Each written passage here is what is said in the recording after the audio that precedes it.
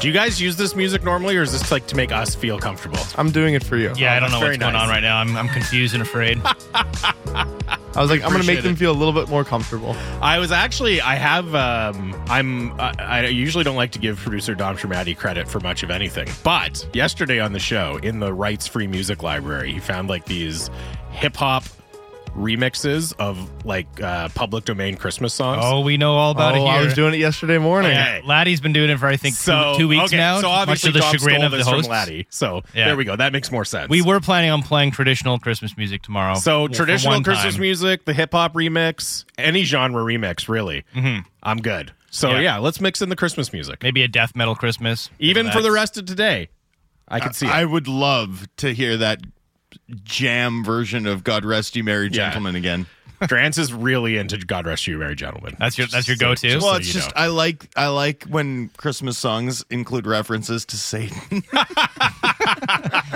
It's wonderful. It's very touching. Touches my soul. I like it. I like the one from Home Alone. It goes dun dun dun dun dun. Ukrainian bell carol. Yeah, there we go. Me too. And then Trans-Siberian Orchestra version. I like how there's like a guitars. bass line too, where there's just like someone with like a straight up Dikembe Mutombo voice who's like ding dong ding. Imagine that's what you get hired for. That's your job. Okay, we have one thing we need you to do. Ding dong ding dong. That would be the best. I wish I had a deep enough good voice. Gig, good work if you can get it. I wish I Oh, had you're the ding dong guy? And people say that to me all the time. Yeah, hey, ding dong. Different reasons. Halbert and Bruff brought to you by the Dilawri family of Acura dealers. Experience the Dilawri difference today. Visit your nearest Dilawri Acura dealer today. Also by North Star Metal Recycling. Go ahead. I'm just really happy that people are texting in fantasy questions. Yes, I know. love I was thinking of you actually when people started texting them in. You must be so excited. So thrilled. Look at this. Durant's getting his coffee brought to him. I know. So by high, the way, so high thanks- demand. Thanks for asking. Come on. Thanks for asking if I wanted anything, by the way. You're welcome. You have coffee. Not anymore. I finished it. Oh, sorry, I would have got you something. I'm joking. If I I'd don't care. asked. North Star Metal Recycling, Vancouver's premier metal recycler, pays the highest prices on scrap metal. North Star Metal Recycling. They recycle. You get paid. 1170 Powell Street. And we are live, of course, from the Kintech studio, Canada's favorite orthotics provider, powered by thousands of 5-star Google reviews. Sore feet? What are you waiting for? But by the way, on Christmas music, really quick. Yeah. I've got some questions because I promised people that I'd share my Christmas playlist. Okay. And Oh, yeah, somebody was asking about that the other yeah, day. it's a thing. So I need to actually like tomorrow. We need to like put some time aside and talk and do my Christmas playlist. Sounds good to me. Yeah. A Christmas playlist draft. Oh, Christmas Now, somebody music did text draft? in that they wanted us to do, because we did the Christmas things draft. yeah. All things, because we usually do a draft with Dimitri. And I drafted God on Rest You Friday. Merry Yes. Specifically, Was that first overall? No. Oh. I tried to take Christmas music first overall, and Drance was like, no, you can't take all the songs. I want one song. And then he drafted God Rest You Merry Gentlemen. I wouldn't say I had a meltdown, but I had a meltdown. Where was eggnog in the draft? No, You- didn't go. No, didn't you take it? I thought you took eggnog. Oh, yeah, I did take eggnog. Wow, that'd be my first overall. I know. I'm a big nog guy. Yeah, love the nog. Light nog with some spiced rum. Let's go. Oh, all about that nog. I took decorating the Christmas tree first overall. That's a good one. Thank you. That's Ben. okay. That's wholesome. You know what else? Mine was very wholesome. Very wholesome. I took Christmas tree, Christmas dinner, and giving presents. I feel that's a Jamie, lot. that's so Dimitri adorable. took receiving I presents. feel that's a lot more fun, though, the decorating Christmas tree, probably, if you have kids, I would imagine. Yeah. But also, it's just nice. Who doesn't like decorating the Christmas tree? I enjoyed decorating a Christmas tree with my wife and my dog. Airbud. Could Airbud decorate a Christmas tree? Yes.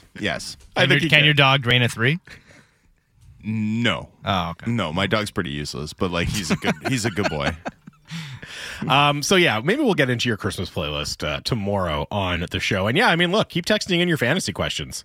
Actually, you know what? Well, let's do it before we get to the whiteboard here momentarily, because I think it's going to be a bit of an abbreviated edition since we're on the morning show and we did one yesterday and not a lot has happened in between when we signed off yesterday and when we got on the air this morning. But we will talk about the game tonight. But somebody texted in, start or sit tonight, Nakua or Olave. And this is relevant because I have literally this exact same setup on my roster. Now, right now, I'm going with Nakua, and I have Olave on my bench. I think that's wrong. Ooh. I think you play. You think Olave is going to outscore Nakua? I do, because I think that it's going to be a Kyron game. Like, fundamentally, I believe that this is a Kyron game. He's like the guy I'd most want of those 3 Rams position players. But I don't have any Kyron shares, unfortunately.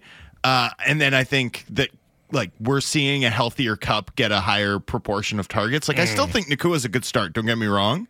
But I think my view of it is, like, of the Rams players, I'd rank Kyron 1, Cup 2, Nakua 3, and then I get a little nervous because I think the Saints defense is a little bit soft right now. Like, I don't think they're nearly as imposing as they were early in the year, and I think the game script is going to favor Olave, like, fundamentally here. So, how much does the calculus change based on the fact that I have Kyron Williams? Like, does that push me even more to Olave? You know what I mean? No. Then, yeah, exactly. Then I would go for the correlation. You want Kyron, and then you hope that you get Olave back from a big Kyron game. Yeah, chasing. And it's got the fourth highest. It's got the 4th highest over this week. Like, that game's a game you want shares in. I wouldn't necessarily hesitate to start all 3, depending on your other options either. I like Nakua as a start. I just think you start Olave over Nakua, given the shape of what's gashed the Saints defense of late has been the run game. And if the Saints defense gets gashed, Olave is going to get his in the second half. All right. We can do more fantasy football questions if you have them. Text in 650 to the Dunbar Lumber text line. But right now, let's do the whiteboard.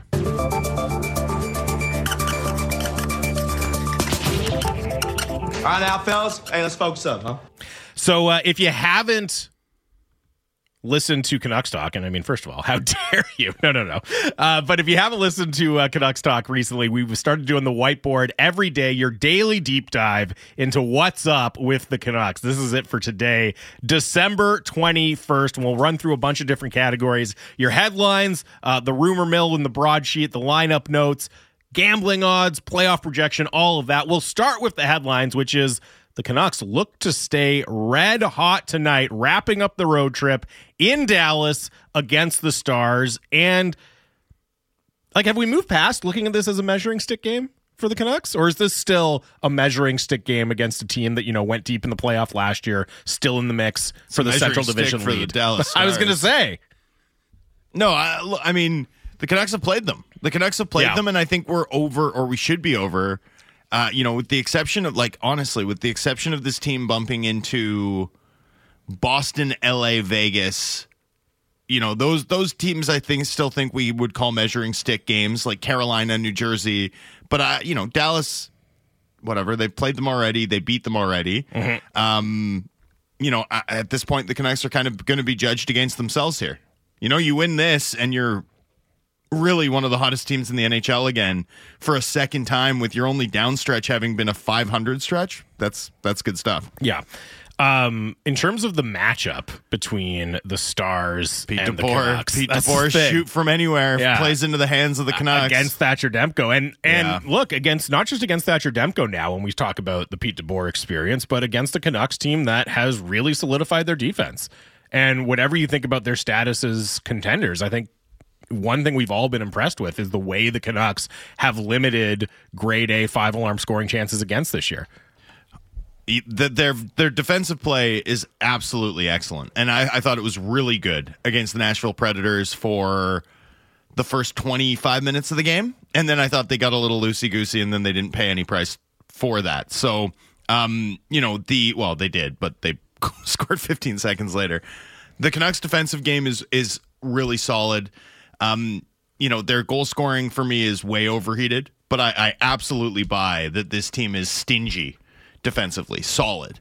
And that you need to be against the Dallas Stars team that has a lot of depth, can absolutely create, even if they don't always sort of prioritize quality the way some of the NHL's best offenses do. Yeah, but still a very deep team, as you said. The other headline going into this game is Jake Ottinger is week to week. So we don't get the potential American starters in a best-on-best tournament bowl between Demko and Ottinger, but plays in to the Canucks' hands with Scott Wedgwood, I believe. I think it would still be Hellebuck who'd be like the guy to unseat. I think it would really come down to like form leading into the tournament.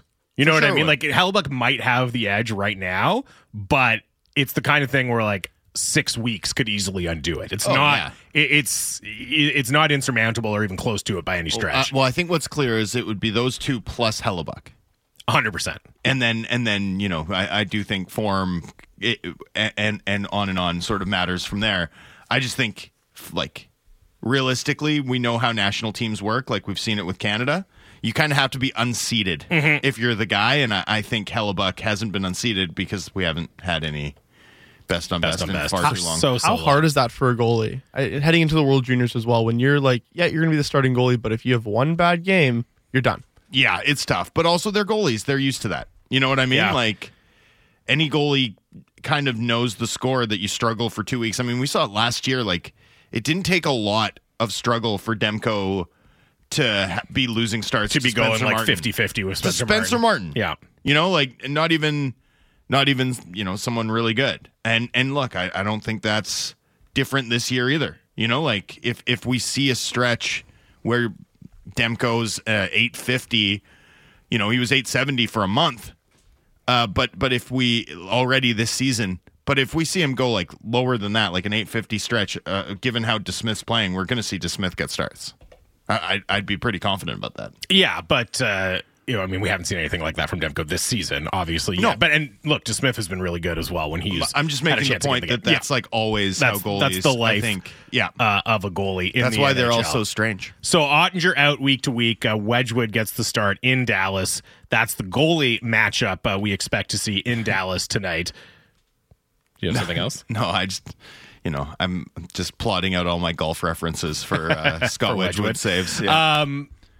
In the broadsheet, the rumors and rumblings section, this is interesting. Now, I was hoping that Elliot Friedman would publish his written 32 thoughts before we got to this section of the show, or even before we got on air. I haven't seen that yet. I would anticipate, although who knows here, I'm guessing, but I would anticipate a note or some sort of mention from Elliot Friedman on Andrei Kuzmenko and the Kuzmenko situation, because he's been following that story. He's been giving us updates. He's had the line of, look, as long as he's on the first power play, I don't think this is a real, like, the situation is too dangerous. But as I made the point on Canucks Talk yesterday, if you're in the press box, you're not on the first power play unit. So that scratch feels like a pretty significant inflection point potentially for me, that, the scratch in Nashville for Andrei Kuzmenko. I'm going to be very curious to see what kind of reporting, whether it's from 32 Thoughts, whether it's from, Rick Dollywall or anybody else or any of the other national insiders we get on Andrei Kuzmenko, because it does feel like another development or more reporting at least could be coming on that front at some point. Well, and what we'll really get is an evolution of the story if Kuzmenko is scratched tonight for the fourth time. And I think most close observers of this team really struggle to understand, like, how does Kuzmenko get back in, given how all four lines performed against Nashville, given how much offense you got from the likeliest candidates, right, to draw out of the lineup to allow Kuzmenko the opportunity to get back in? Like Niels Zaman, you can't take him out after a goal, surely. No. You can't take him out after the PK did good work. I mean, on and on. So, it feels tough. And, to transition to the lineup notes for today, and the Canucks will skate in a couple of hours in Dallas, so we don't have a sense of what the lines are. But as you said, you played really well in Nashville. It's hard to see the coach wanting to make changes in that situation. Now, when you have a player making as much as Andrei Kuzmenko does, maybe that changes the calculus a little bit. But I think the other thing is, once you've set the standard that you're asking for from Andrei Kuzmenko, right? And you're kind of saying, well, these guys are performing better at these things than you are. I think they give us a better chance to win. That's why they're in the lineup. How do you take those guys out when they haven't slipped from that standard, right? You're compromising your own message of accountability that has been so key. And to Rick Tocchet's credit, I think he's done an incredible job of delivering that message, holding everyone to that standard, challenging players, rewarding them and acknowledging them when they get better, when they improve in the ways he wants. But you're really in this situation where I think you almost have to keep the lineup the same because it's not as if there was any glaring mistakes or guys slipping from that standard to come out of the lineup. Well said. Like, I don't know. I don't have anything to add. I mean, I found myself just nodding along there. Thank you, Ben. I appreciate that. But yeah, this all makes sense. No, I mean the accountability side, the production side, like you can't preach accountability and then be like, yeah, but we'll put you back in just cause. You know what I mean? No, it feels like getting Kuzmenko back in requires a compromise from Tocchet, and I don't know, he doesn't seem like a guy I want to be like, hey, let's compromise. Like, can you imagine? Yeah, no. I never want to say those words to Rick Tocchet. No. And you know what? I never will. So that's the big lineup question, obviously. Meet me halfway here, Rick. No, I don't think that would go well for a player. It's like meet me halfway. Let's not do a puzzle. I was going to say, like, can I only scan the neutral zone sometimes? It's like, no, absolutely not. Come on. Playoff forecast for the Canucks still 97% chance to make the playoffs per Dom Lucian's model at The Athletic.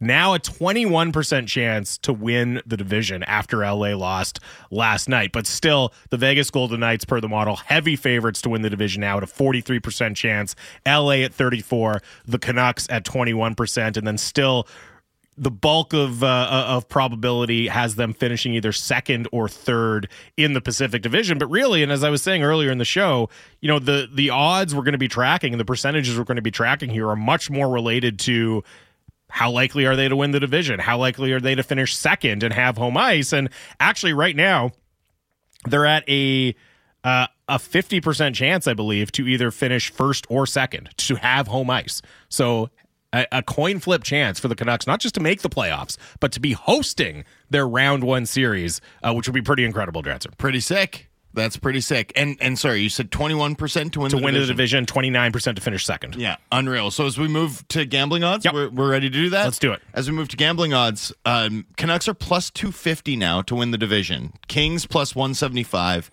Vegas plus 105. So even though the LA lost, I think Vegas realized that there was significant inefficiency in the way they were rating the Kings, because the Kings have actually dropped from plus 275 to plus 175 despite getting a split. Loss.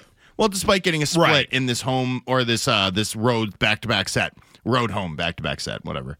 And Vegas was like minus 150 and have dropped to plus 105. They lost to Carolina. Like, that's not enough. That shouldn't move your line that much unless you know that it was inefficient. Plus 250 means the Canucks' implied probability per Vegas of winning the division's closer to 30%. So I don't know that there's value there. I'd wait to see if the Canucks like sputter just a little bit, and you can get them at like a plus 400, plus 450. At that clip, I like them a lot more. I don't think there's real value there to be had.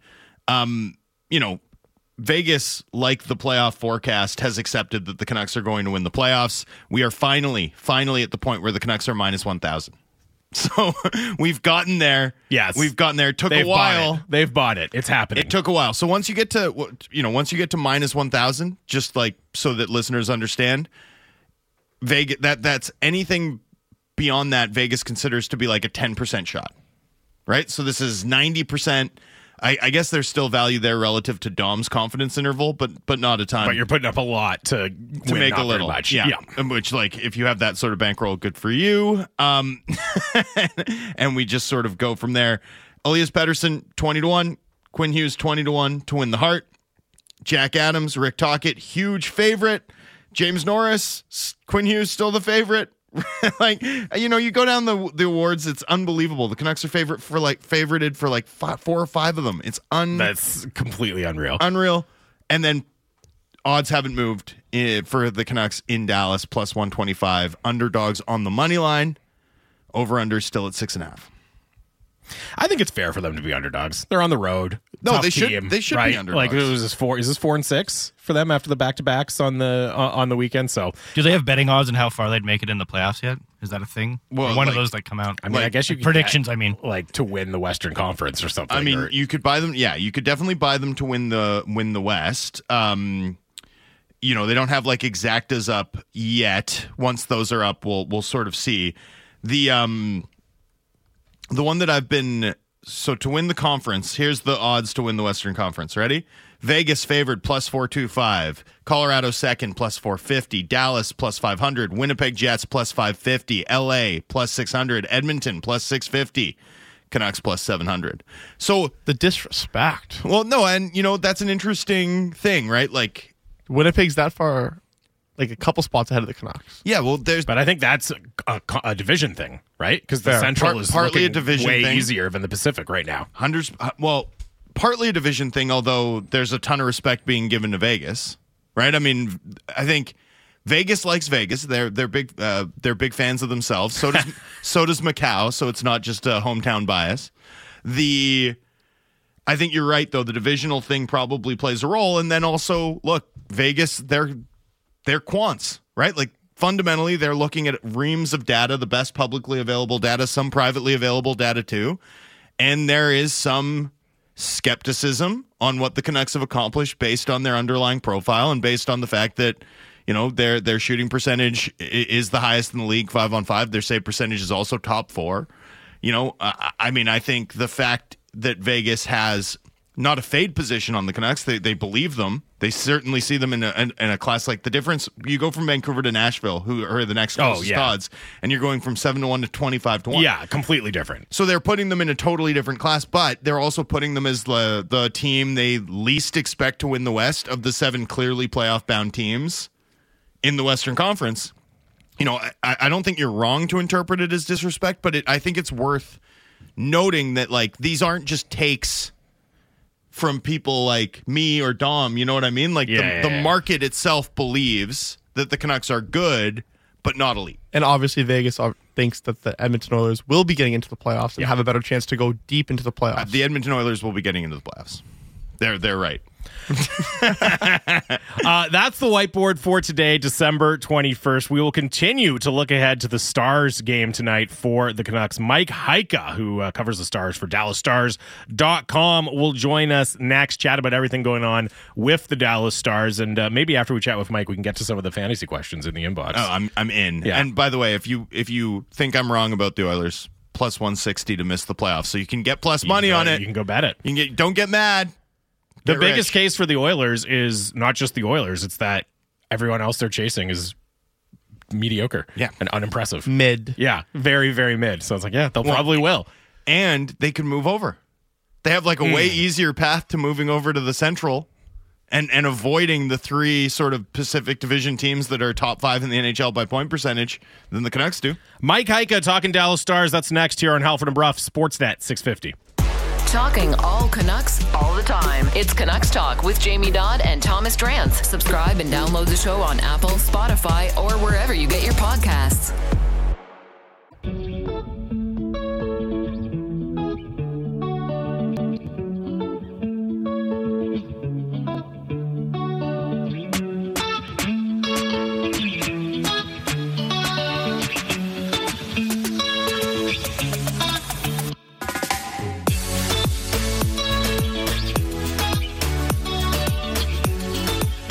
Welcome back. It's Halford and Bruff here on Sportsnet 650. Jamie Dodd, Thomas Drance, filling in for the guys for the next couple of days. Halford and Bruff brought to you by the Dilawri family of Acura dealers. Experience the Dilawri difference today. Visit your nearest Dilawri Acura dealer today. This hour of Halford and Bruff is brought to you by North Star Metal Recycling, Vancouver's premier metal recycler. Pays the highest prices on scrap metal. North Star Metal Recycling. They recycle, you get paid. 1170 Powell Street. We're live from the Kintech studio. And 650 is the Dunbar Lumber text line. You can get your texts in, including your What We Learned submissions. We'll read those coming up at 8:30 in the final segment of the show. What you learned in the last 24 hours of sports. And look, I'll be honest with you guys. We need more submissions. So get them in. Help us have an easier time at work by sending in texts for us to read at 8:30. So hit us up with those 650, hashtag WWL into the inbox. But right now, to help us look ahead to tonight's tilt between the Canucks and the Dallas Stars in Dallas, he covers the Stars for DallasStars.com. He is Mike Heika. Mike, thank you for doing this. How are you? I'm doing good. How are you guys? We're doing very well. Looking forward to this game, second meeting between the two teams, and should be a good one between, two teams solidly in a playoff spot and to kind of look towards that part of the season. From a Stars perspective, I mean, just how would you say this season has been overall for Dallas? Obviously, deep run into the playoffs last year, and we all expect them to be a very good team again. How would you assess their season so far? Both scary and reassuring. So they actually have not put together very many complete games. They have a terrible first period. They have a terrible third period. They allow a team to tie the game in the final minute. They're doing a lot of things that fans do not like, and yet they're 18-8-4. So, that the great thing about all this is that, and the players will tell you, is we haven't come close to playing our best hockey yet, and we're still winning games. So the thought process is that, they're in a position to get better. Like I said, there's little tiny things that are really good, like the Duchesne line has been fantastic, and that's helped. And then, different guys have had moments. Sam Steele, I think, has been a really good find. And so, then you also look and say, hey, the top line's not performing like it did last year. The group of defensemen, like even Miro Heiskanen hasn't been as good as he was last year. And, obviously the Ottinger's out right now, so that's an interesting problem. But the thought process is they're in a place where they can get even better as the season goes on. And, talking about that inconsistency, Mike, and, some of those things that have frustrated the fans, do you have any sense that part of that stems from, look, this is a veteran team that knows, the stakes for this team are real. They're not now. They're not in December or January. They're in April and May. And, I don't want to say they're not giving it their all, but is there an element of, look, they know when they really have to put step on the gas, and it's in a few months from now, not right now? Yeah, I think there's some of that. I think it's funny. It's that old, finger in the dike thing, the dam, where they fix one thing and all of a sudden something else goes wrong, and then they fix it. So it's like, you can sit there and say, oh, well, they were having slow starts. So is that on the veterans? Is that on the top line? Is that on, the best defensemen? And yet then they'll come back and those guys will be the best players for 2 or 3 games. And so it comes and goes. I will say that, I really like this coaching staff. I think they're very intelligent. I think they have a really good game plan. And so I think they know how to fix things, and going through all this can actually be a good thing for them. It's really hard to say, oh, they're just, I don't want to say cocky or whatever. They are, they do have that veteran presence where they're very calm and they don't panic when things go poorly. So, yeah, there could be a little bit of that. And even us, in the media, I think we're like, well, as long as they're good at the end of the year, that's when it matters. Because we have seen, back in the day, good teams that just flamed out in the first round. So it's an interesting dilemma. The problem with trying to find one problem is I think it changes every day. So that's just the process they're going through right now. Mike, we know that the Stars will be without Jake Ottinger here for a bit. We also know that Scott Wedgwood has filled in capably for this team over the past few years. How's it looked so far? What do you expect tonight? Yeah, I like Scott Wedgwood a lot, and I think the fact that he has had to earn this spot over 7 years of NHL goaltending has helped him a lot. He's in a good place for this. The one thing I'm wondering, and so one of the issues they've had is they haven't been very good defensively as a team. Their group of defensemen has been a little bit scattered, and then their forward group has not been as good defensively as they were last year. So my belief is that the coaching staff will use this time to say, all right, let's try and win a game 1-0 or 2-0, and let's play that type of game rather than the risky game we were playing earlier in the season. And then the thought is that if they can do that, and if they can, muddle through this and get Jake back, then they'll be better for Jake, because Jake wasn't that great before he got hurt. So, I think it could be an opportunity for them to focus on their defensive game and get better in that area and help Scott Wedgwood. And with Ottinger, once he is healthy and back with the team, how much emphasis and concern is there for making sure they keep his workload down? You know, he started 60 games plus in the regular season last year and performed obviously exceptionally well and had really good moments in the playoffs. But by the end of that playoff run, his form had slipped a little. How much do you think Pete DeBoer and the coaching staff are kind of aware of, we really want to manage his workload to make sure he is fresh for us at the most important time of the season? Yeah, it's been an emphasis since training camp.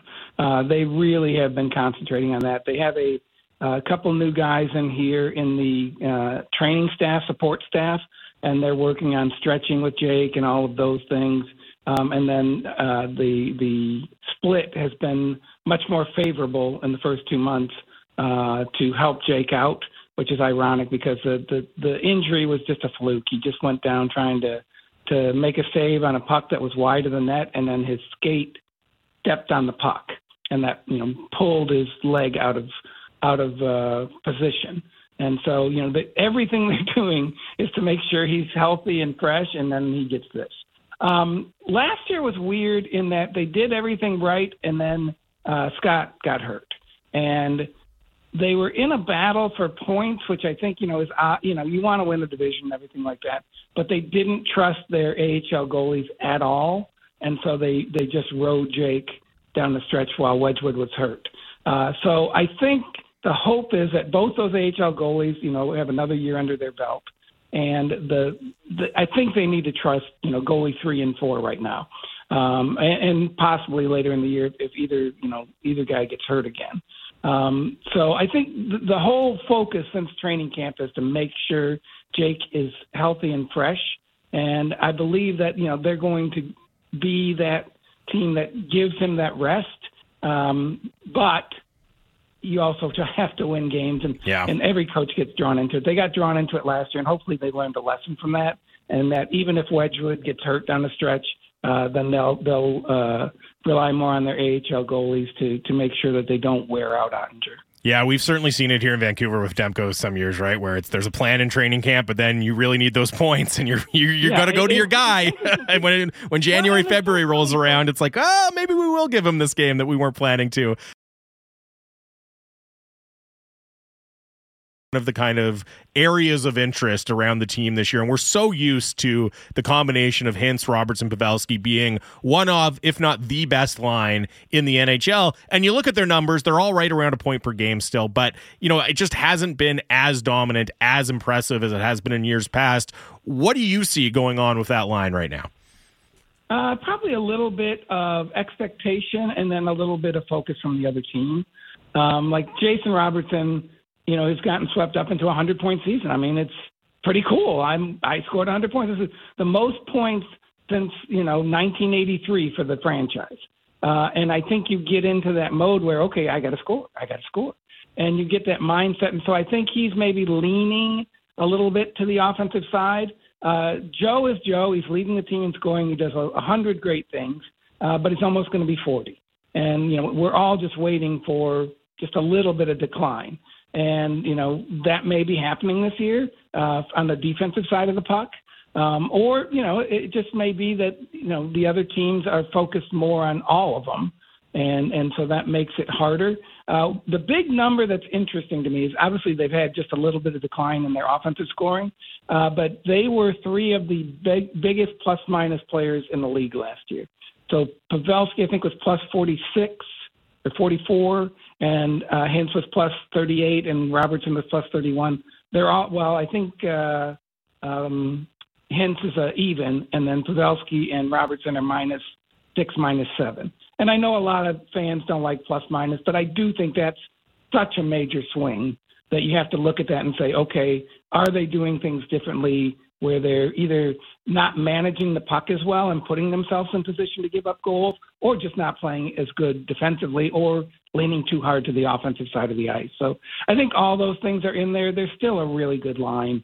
The great thing for the Stars is that the Duchesne, Sagan, Marchment line has kind of taken their place as the top line. So as teams scout the Stars, I think they're going to throw their better defensive players at Duchesne, and that could open things up for Hintz, Pavelski, and Robertson.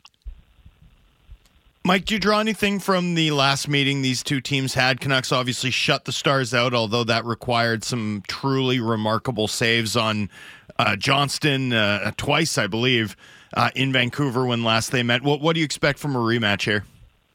Yeah, I think they really want to beat Vancouver. I mean, obviously the owners from there, they know that. I think I think it's 6-1, so 7 straight wins for the Canucks. They know that. So that can work both ways. We've seen games where they're really motivated and they just play their best hockey of the year. We see games where they're really motivated and they grip the sticks too tight. So I'm really curious about this one. I thought it could be a really entertaining game because the Stars team has been all over the map, so they actually have been very entertaining. But I'm really curious to see if they just try and lock this down and try to win a 1-0, 2-0 game. We'll see. If they do that, if they get the first goal, I think they'll play a much more defensive brand of hockey. If they don't, I think they will have to try and get in a little bit of fire hockey game with Vancouver, and it'll be great for the fans if that's what happens. It sure would be. Mike, I know we're in the roster freeze period for the NHL now. Obviously, trade deadline still a couple of months away in the new year. But if you were to try to forecast, what do you think Jim Nill would be looking to add to this team to boost it for a playoff run in the months to come? Yeah, we're all just waiting for a right-handed defenseman. And, join the club. I don't know if it's Us too. I don't know if it's Tanev out of Calgary. I imagine the list is very long to get him. The interesting part about all of this is the forward group has been spectacular. They really have depth all up and down the lineup. Craig Smith, Sam Steele, they've really added. Radek Foxer was a healthy scratch last game, and not because he's been playing terrible. It's just they've got too many good forwards right now. Then you look down to the minors, and their two best players are the leading scorers in the AHL in Stankoven and Bork. So they don't need any forward depth. They need a defenseman and maybe two defensemen. I mean, if you talk to the fans, the coaching staff doesn't have trust in Nils Lundqvist right now, and so he's a healthy scratch a lot. So if they can get that right-handed defenseman to play with Heiskanen and move Heiskanen back to the left side, that'd be the best thing. And then the other question is, and the fans just would like to get somebody other than Ryan Suter in here. I don't think that's going to happen. But last year they added 2 forwards at the trade deadline, and both forwards were really good in Domi and Dodonov. And so then the thought process is, you need at least one right-handed defenseman. Could you go get 2? So I think that's the focus. I don't think they need any help with the forward group. I think they definitely need help on defense. And you mentioned Stankoven and Bork, who are having fantastic seasons in the AHL. How much, I don't want to say pressure, but is this an all-in year for the Dallas Stars? Like how willing do you think Jim Nill will be to pay a big price potentially to go get somebody like a Chris Tanev or a right shot defenseman that really helps them? Not those two. Yeah. The problem with the Stars is they've already given up a lot of draft capital, so it is probably going to have to be a player or two. And I think last game is an indication that, I think if you look at Nils Lundqvist, he's a first-round draft pick. He's a skilled right-handed defenseman. If the front office had its way, he would be in the lineup every game, making mistakes and getting better before the end of the year. But the coaching staff right now doesn't trust him, and so then that to me makes him the number one target for whatever trade they might make. And I think another team would be happy to have him and could manage him better than the Stars are managing him right now. And then the other one is Foxa. He makes a lot of money, $3.25, I think. He's a fourth-line center. He's very good at what he does, but they also have Steele. They also have Delandria. They have guys who can do that same job. So my guess is those will be the guys that the Stars put on the table. Then now you have to wonder what the other teams are asking for. It won't be Bork or Stankoven, but they also have several other good young prospects in the system. I think he's going to lean towards giving up 1 or 2 of those prospects because he really doesn't have the draft capital to give up right now. Mike, really appreciate the time. Thanks for getting us up to date on the Stars. Enjoy the game tonight and have a great holiday season. Yeah, thanks. You guys too. That is Mike Heika from DallasStars.com. It is pretty remarkable. And as he says, look, they're just really loaded. at forward, but you do have to wonder at a certain point, like Logan Stankoven, what he's doing in the AHL, and not to mention Maverick Bourque as well. If you're looking to just improve the team, like those guys, you've got to think are options at some point down the road for this team this season, for the Stars. Yeah, I mean, the thing is you don't want to bring up a 20-year-old who has a chance to lead the AHL in scoring. You don't want to bring him up to play him on the fourth line. Like, if he's coming up, he's got to play a big role. You've got to put him in a position to succeed. And I do think the Stars could find that. Like the Robertson-Pavelski line, like there's a reason you haven't heard as much about them this year. They haven't been as good. Yeah.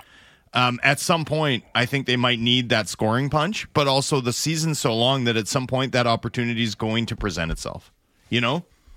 That Duchesne line's playing well. Are you going to take Jamie Benn off the third line and put him on the fourth line? Like there's, that's hard to do. There's politics involved in that, obviously. Is he better than Evgeny Dodonov? Like the moment he steps on an NHL ice sheet, he might be. But I mean, it's just really hard to figure out where he'd fit in the lineup. It's a nice ace to have up your sleeve, though, no as kidding. A potential call up, right? And even if it's your top six, one of your top six forwards, it's not Rope Hintz or Jason Robertson, there's like a 50-50 shot that you're better.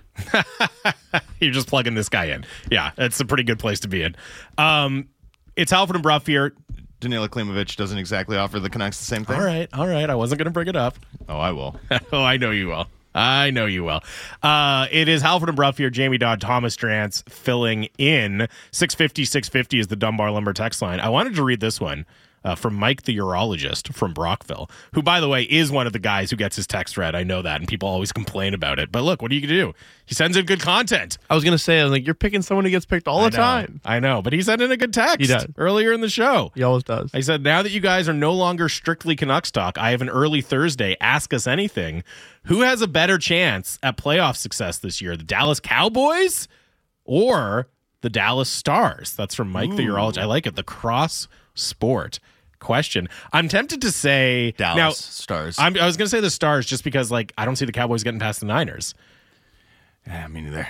And I don't think there's no team in the Western Conference that's established themselves the way the Niners has in the NFC, right? Yeah. So just inherently the Stars have an easier path to doing something. Yeah. I mean, I think you're dead on. The fact is that the planet of Alderaan, Okay.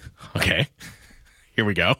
Has a far better chance of having a good year in a galaxy without the Death Star. Right? I think they'd have a great year without the Death Star. In the counterfactual. I'm just saying. So the Dallas Stars live in a galaxy where there is no Death Star. Right? Like where, Vegas and the LA Kings and the Colorado Avalanche, do I rate those teams as better than the Dallas Stars? I do. Do I buy the Dallas Stars are a bona fide contender thing? I don't. Right? I'm probably one of the lowest analysts you'll find on the Dallas Stars. Over a multi-year period, I've been far lower on that team than most. I know it threatens your and Dimitri's friendship.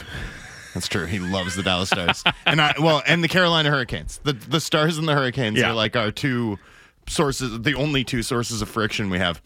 In addition to Dimitri occasionally tilting his face off on Sundays while I continue to text him witty observations about the NFL.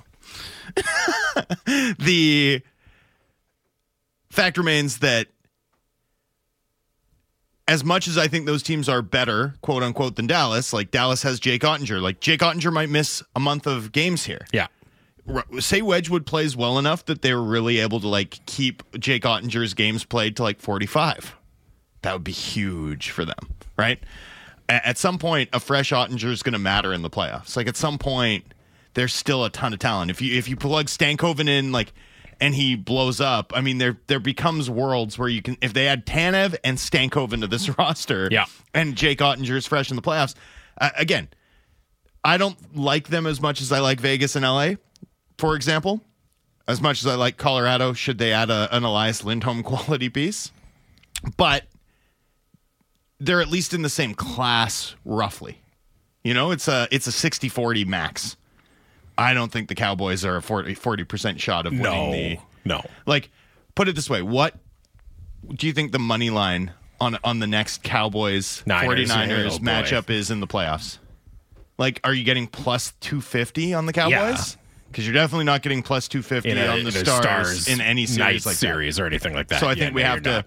Anyway, Alderaan would have a good year in a galaxy without the Death Star, and the Dallas Stars live in a galaxy with no Death Star. And I also think, as much as obviously they have no interest in giving up Stankoven or Bork, but there's got to be some sense of pressure to make a move. Like with Joe Pavelski showing his age a little bit finally at 39, he's been such a key part of that team. He's an unrestricted free agent. You never know what the future is going to hold for him.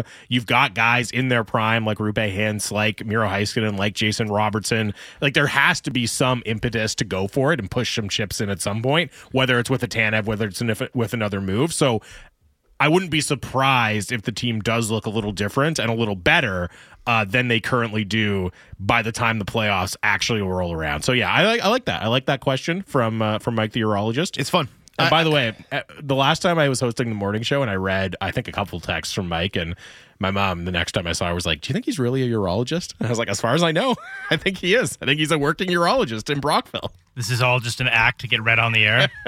Maybe if I give them a really professional sounding job. Well, I got to read. If a urologist tests it, I got to read that. Yeah, I mean, exactly. Come on. Took a time. Text in. Yeah, urology never sleeps, as we say. That's right. That classic saying. Urology never sleeps. Urology never sleeps. Because he's always the first texter in the morning. Like, he is, literally, we get in the morning, I'm like, 5 a.m. Oh, my goodness. There's a text from Mike. Yeah. Right. The early bird gets the worm. Urology never sleeps. Urology never sleeps. He's like the Batman of urologists. The early urologist gets the worm. Nightmare. That's a nightmare. Yeah. All right. You gonna be okay? I mean, it's gonna be hard for me to get over that, but hey. All right, settle down, guys. Stiff drink should do. Oh boy. Oh boy. I'm gonna firm up these puns. All right, that's enough. We're going to break. It's Halford and Bruff. Thomas Drance joins the show up next here on Sportsnet 650.